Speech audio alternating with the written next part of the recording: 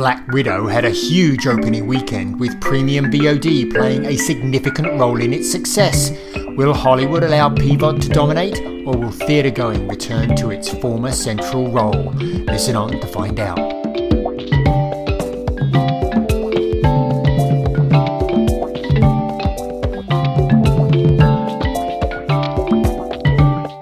Welcome to this week's edition of the Inside the Stream podcast. This is Will Richmond from Video News, and that was Colin Dixon at the very beginning there. Hey, Colin, from Endscreen Media, of course. How's everything? I'm good, Will. It's a beautiful day. Lots to talk about, of course. I had a great 4th of July week. I took a bit of time off. What about you? Well, first of all, your tone is remarkably chipper, having just experienced the loss of England, experiencing the loss of the century or whatever, the loss of the half century just a few days ago. So I'm glad to see you're not moping about any longer. Oh, I can't say I wasn't, Will, unfortunately. But Roberto Mancini and the Italian team, he coached a great game and they played really well and they triumphed in the penalties, and England once again lost the penalty shootout. But brutal. We'll be back for the World Cup. Brutal. Well, I'm not a soccer fan, so I was only following it tangentially, but I can only imagine the heartbreak. But anyway, let's go ahead and get into it. We are going to start with a couple of news stories this week, Colin, and then we're going to discuss Disney's release of Black Widow on D+ and in theater. Fascinating topic. I'm just going to get started quickly with my story that hit my radar this week, and that is Netflix, which of course is going to report earnings next week. We might be talking about that on next week's podcast. But for this week, Netflix announced that they have hired a former VP of Electronic Arts in Facebook to lead their effort into the gaming space. And I have to say, first blush, Colin, I like it. I think it's really smart on their part and a very nice compliment to the originals and everything else they're doing in the video space. So I like the move, and we'll wait and see how the details flesh out. But directionally, I think it's really smart. I do too, Will. I've got to tell you, it is pretty challenging delivering a high-quality gaming experience streamed. So no doubt they're busily working on their infrastructure and their OpenConnect cache server to try and make sure it performs really well. But hey, it could be really timely if they have something to say next week when they announce their results for Q2, because I don't think either of us are expecting much there from subscriber growth, right? It's going to be a tough quarter. It's going to be really interesting to see what happens. I think that there's at least 50-50 odds they're going to lose subscribers domestically, and hard to predict what's going to happen internationally. But we have talked about this many times in the past. Their reckoning was coming domestically over a year ago, and COVID saved the day. That game is up at this point. So who knows? I think so. But anyway, my story of the week, I think this is the first, Will. The Professional Bull Riders group had launched a service, an SVOD service in early 2018 called Ride Pass. It was $7.99 a month, and their deal was, and actually it increased to $10 a month. And what they were really providing was Western sports. They called themselves the Netflix of Western sports. And they were providing on-demand content and live rodeo broadcasts. Well, they have decided completely to change their business model. They've signed an agreement with Pluto TV, and starting July 20th, there will be a Ride Pass channel exclusively available on Pluto TV, and they are going to a free ad-supported model. And I guess they'll be shutting down their SVOD service, and you'll be able to watch the live rodeos. They'll probably be mixing in some of the on-demand content, playlisting that into a 24/7 channel. And I assume that they'll have some on-demand content available as well in the service. And I think this is pretty amazing. I don't think we've ever seen an SVOD service give it up and decide to go V-linear in a fast service, have we? Colin, I didn't take you for a bull riding fan, but you're speaking with a lot of enthusiasm in your voice for this thing going free. Oh my goodness, I'm totally going to check this out. It sounds like a lot of fun to watch. I don't know about you, but being able to watch it for free would certainly get me there at least occasionally to check it out. You go to those bars and ride that mechanical bull? Is that what you're doing in your spare time? I think I've been thrown off that thing once or twice, yes. Oh, my God. Break out the video, Colin. Break out the video. People want to see it. But we have a really interesting main story today, and it's all about Black Widow's release. And you did a really pretty detailed analysis of this, Will, so catch us up on this. I have a bee in my bonnet about Black Widow, and I can't shake it loose. I will readily concede. I just find this absolutely fascinating. Woke up Monday morning to these reports which were based on numbers that Disney proactively released, which is unheard of, that they had in opening weekend, Black Widow in opening weekend had done $158.8 million at the box office, about evenly split between domestic and international, and another $60 million in rentals on Disney Plus. They said that there were basically 2 million Disney Plus rentals at $30 a piece, 60 million. So, of course, the big question, and there has been so much commentary and reporting on this, but the big question is what to interpret from these numbers. Is it, a harbinger of streaming becoming an even bigger deal and Disney Plus becoming an even bigger deal as an opening window? Or is it an anomaly that's primarily due to COVID hangover or what? And so I spent some time reading what's out there, thinking about it, talking to a few people in the industry, and at the risk of sounding completely mealy-mouthed, came away feeling that, for now at least, it's a real brain teaser to figure out what's going on here. And anybody that's drawing any definitive conclusions from these numbers, or even semi-definitive for that matter, I think is really on sort of a bridge too far. It's just not enough data yet to really conclude anything. So the really, really quick analysis here is that if you make some assumptions about how much Disney's take is on box office, and I just assumed 46%, and I totally grant that number could be 3 or 4 points too high, it could be 3 or 4 points too low. It's sort of anybody's guess. But if you make that assumption around 46%, that means the total revenue that Black Widow pulled in that first weekend was about $133 million, with the Disney Plus rental representing about 45% in box office, the other 55%. So on the one hand, when you think about that, my first reaction was, wow, Disney Plus launched a year and a half ago, basically, from a standing start, and now has over 100 million subscribers. They layered on this extra PVOD model at $30 a pop, and lo and behold, Black Widow gets 45% of its opening weekend revenue off the PVOD model. That's pretty impressive. But then you start thinking, okay, well, they got 45 this year. Maybe they could get 60% next year. Maybe they could drive it to 75% the following year.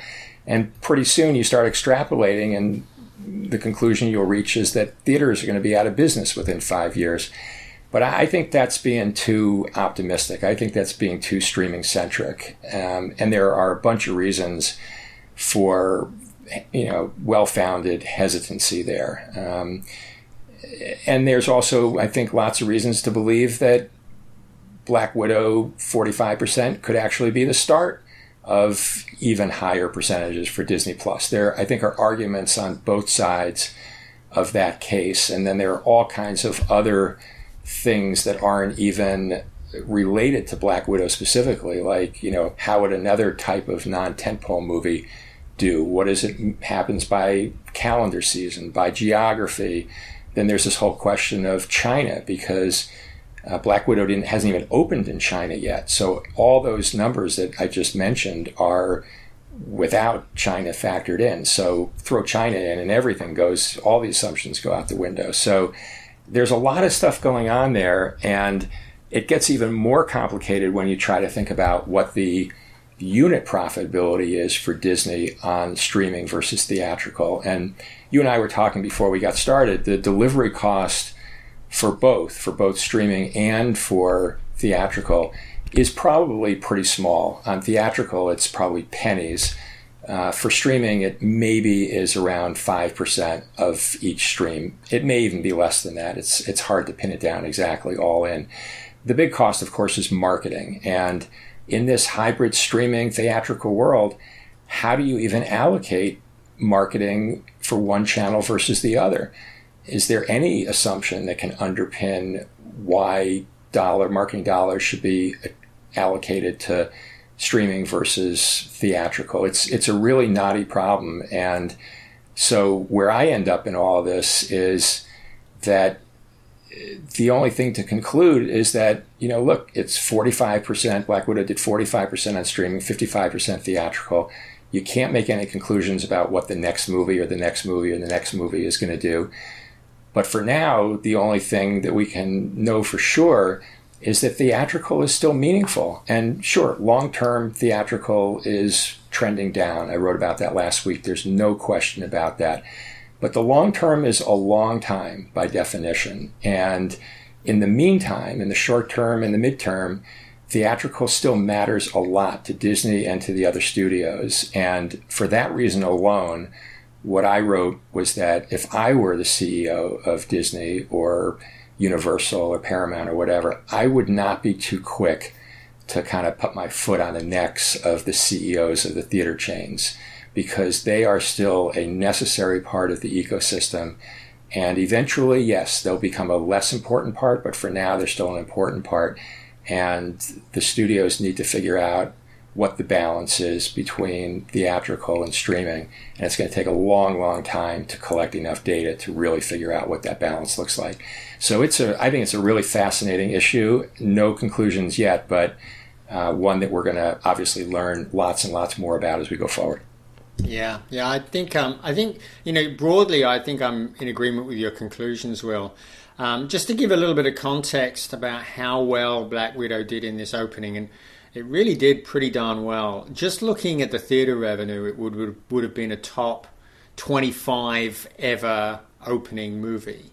But if you add in Disney Plus, the Disney Plus revenue, that puts it at like a top 4, top 5, just ahead of Jurassic World, which opened in June 2015 with 209 million, and just behind Star Wars: The Last Jedi, which opened December 2017 with 220 million. So it's a pretty successful opening, that's for sure. And really, that 60 million kicked in by Disney Plus is a very, very important, I think, part of the picture now. So what do I think is going to happen in the future? Well, I think Disney now is in love with this idea that Disney Plus, ESPN Plus, they are more than simply SVOD services or video streaming services. I think they think of them more as sort of like a membership. And membership brings benefits, including a lot of free content, but also exclusive access for additional charges. So ESPN Plus does this with MMA. They're the exclusive home for MMA now. So if you want to watch the MMA fights, you have to be an ESPN Plus subscriber, and they've just increased the price of that another $1. So that's, and they seem to be following this exact same model with Disney Plus. So I don't think Disney will back away from doing these premieres inside of Disney Plus along with theater premieres. I think that what they've proved to themselves is the model works. As you say, this is a long way from saying that this is the exclusive way that they can market movies. Disney has been the most vocal supporter of the theatre experience. They have said time and time again that their movies are produced with theatre delivery in mind. And so I think the performance of Black Widow in the theaters proves that there's still plenty of legs left in the theater business.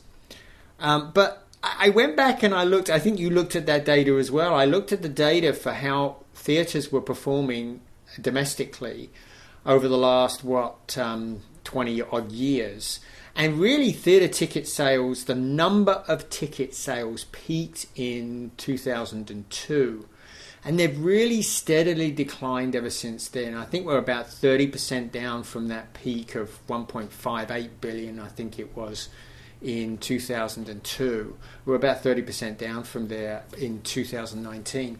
So we were in decline before, and obviously it went off a cliff in 2020, and 2021 is just recovering now. So there are long-term effects, and I think that one of the long-term effects will be that this is just going to accelerate that decline. There's a lot of people who will go less, and some people who were going somewhat occasionally who just won't go anymore. They'll stay home.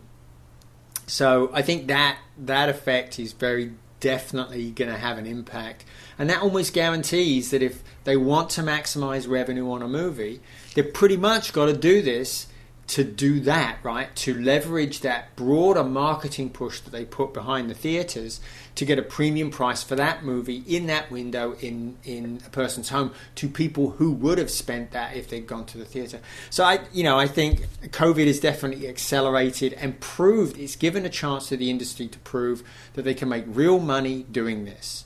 Now, are they going to come back? I think they're still going to come back and support the movie experience. But I really do wonder if people stop going, and a lot of people just start saying, well, I can get as good an experience in my home as I can in the theaters, and I don't have to deal with all of that. Is it just reduced to date night? the occasional date night the theater business becomes? I don't know. Right. I mean, we're certainly not going to solve any of these problems in the next, 8 to 10 minutes that we have.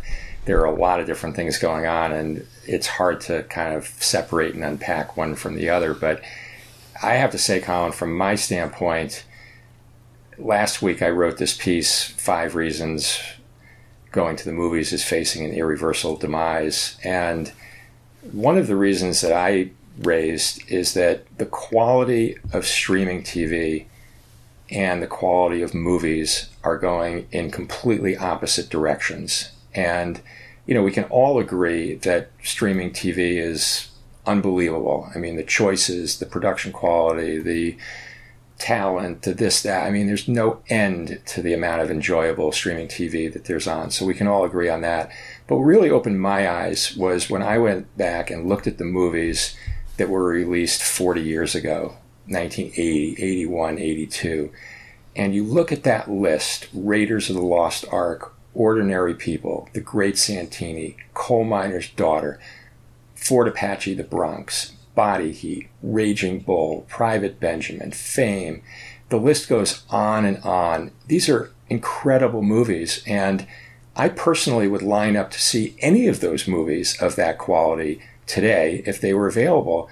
The problem is they simply are not made by studios any longer. Yes, there are independent movies. Yes, there are art house movies. Yes, I go to see those when they're available, but not in the type of volume or impact of the movies that I just mentioned. So to some extent, this is a problem of Hollywood's making. They decided a long time ago to back off of making these really compelling movies that were not, sequelable or prequelable or whatever the right word is. And they lost their way. And as a result, Netflix and others saw an opening. They ran right through it. And now we're at a point, as you said, that lots of people just are happy enough to stay at home. And, why bother going to the movies? And COVID was just icing on the cake. So it's a really tough problem, I think, once a industry has basically lost its product quality to get it back. And I don't know what, if anything, can reverse that. Yeah, I think I'm in agreement. Definitely, there were two things going on here. I think, Will. I wonder myself. I wonder, where is that creative talent? Are they just not making? Are they just not doing this anymore? And I think there are two things going on. One, you hit upon, you just said, is Netflix. Netflix is now co-opting a lot of that talent, and I've got to say, so is HBO. HBO, they're co-opting them to make movies in their stable. So that's one thing. The other thing that's going on is that a lot of the creative energies that went into creating those movies, I think are now directed towards creating theatre quality series like Game of Thrones, Breaking Bad, those types of stories which unfold over a much longer period of time, and it just gives people an opportunity to see character development you just can't do in a 2-hour movie. So I think that's where a lot of the creative energy has gone that would normally have been doing that in that context, Will. Because if you think about it, they really couldn't do that back in the 80s and 90s because they were very limited in their ability to release that type of content. And of course, binging didn't exist then. The TV quality itself was considerably below movie theater quality. Sound quality was below as well. So you really couldn't achieve high quality viewing situations in the home. Whereas you can now. Most people do have a great looking TV. So I think that's absorbed a lot of the creative energy. It's also absorbed a lot of the viewing energy that viewers have. Yeah. They're just spending a lot more time with these longer experiences of Game of Thrones. I think you're absolutely right, Colin, and there's no arguing what you just said. I guess my reaction is that while streaming and 10-hour series that delve into every little backstory of the character's existence are highly enjoyable, it's lamentable that we cannot also still have 2-hour high-quality experiences in a dark auditorium on a big screen. And, for what it's worth, last night, we're recording on Thursday, last night I watched Risky Business on HBO Max, 1983, Tom Cruise's breakout role with my teenage son and wife. And, you watch a movie like that or any of the other movies I just mentioned before, and it is 2 hours of transportation into another world where you're completely gripped. And that's all you need. You don't need 10 hours. You don't need 4 seasons. You don't need 8 seasons. 2 hours of being gripped like that is just a fantastic experience, all the more so in a darkened auditorium with, 300 other people on a big screen. We don't have that experience anymore. And it's really, to me, it's really a bummer that somehow this has become a mutually exclusive situation, and there's seemingly no way to reverse out of it, as best I can tell. Yeah. I must admit, I long for those experiences where you walk into that theater and the next thing you know, the lights go up and you've just been so entertained for 2 hours. Absolutely. But I will say, Will, here's the thing. The home quality is just going to get better and better until I think there really will be no difference between the quality at all that you see at home as in the theatre. I had a really interesting conversation with Richard Miller, who's EVP of Technology at Pixelworks, and he was talking about a new motion grading technology that this company is bringing to producers of movies that allows them to really control how the movie is seen and make sure it is seen. More importantly, making sure that it is seen in the way the movie maker intended on televisions. And there is many TVs today have movie mode, but they really don't. They're really difficult to get right, and they really don't render the movie in a very favorable way, primarily because the frame rates don't match. And if people are really interested in this topic, they should come and check out this interview I've got on my site with Richard Miller. It's called Getting the Movie Maker Experience at Home. So Anyway, I think what he says basically is when this technology rolls out, the stream will just tell the TV how to set itself up for optimum quality, and you won't have to worry about it. So I really think you're going to get it. But Colin, with no disrespect to him, the technology, or any of the other technologies out there, Risky Business doesn't have a single ounce of technology, CGI, anything in it. And that movie, every scene in that movie stands completely on its own based on the writing, the acting, the directing. There's no substitute for that type of a compelling story, well told and well acted. And the more technology, sort of great, hooray, but like, that's not what I'm in the market for. I'm in the market for great writing, great acting, and great directing on the big screen in 2 hours with 300 other people. Where do I go for that? And the answer, unfortunately, is increasingly nowhere. Yeah. Anyway. I guess my last point is when you have a movie that's that good, quality that you see it in is less important. Yeah. It'll suck you in. However, Absolutely. Some of the greatest experiences I've had have been on crappy TVs. Absolutely. Like the first time I saw The Matrix, the first time I saw The Shawshank Redemption. These were on not that great a TV, and I was totally wrapped up in that movie, just as I would be in a theater. But as you say, it's kind of sad to not be in that theater where you can ooh and ah with all of your fellow viewers. Huge bummer. Anyway, we'll leave it on that sad note for today, Colin. I think so. And hope for happier days ahead somewhere surprisingly down the road. So great chatting, of course, as always, trying to parse all this through. It sure was. And we will see everybody next week. We have Netflix earnings next week, Colin, so that's going to be a big one we may be talking about. That could be the topic. And I'll say thanks to everyone for listening in on this week's edition of Inside the Stream. And we'll see you all again next week.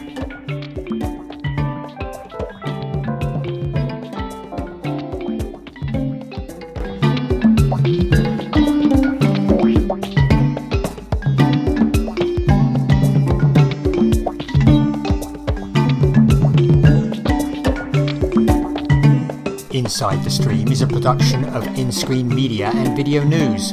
All rights reserved.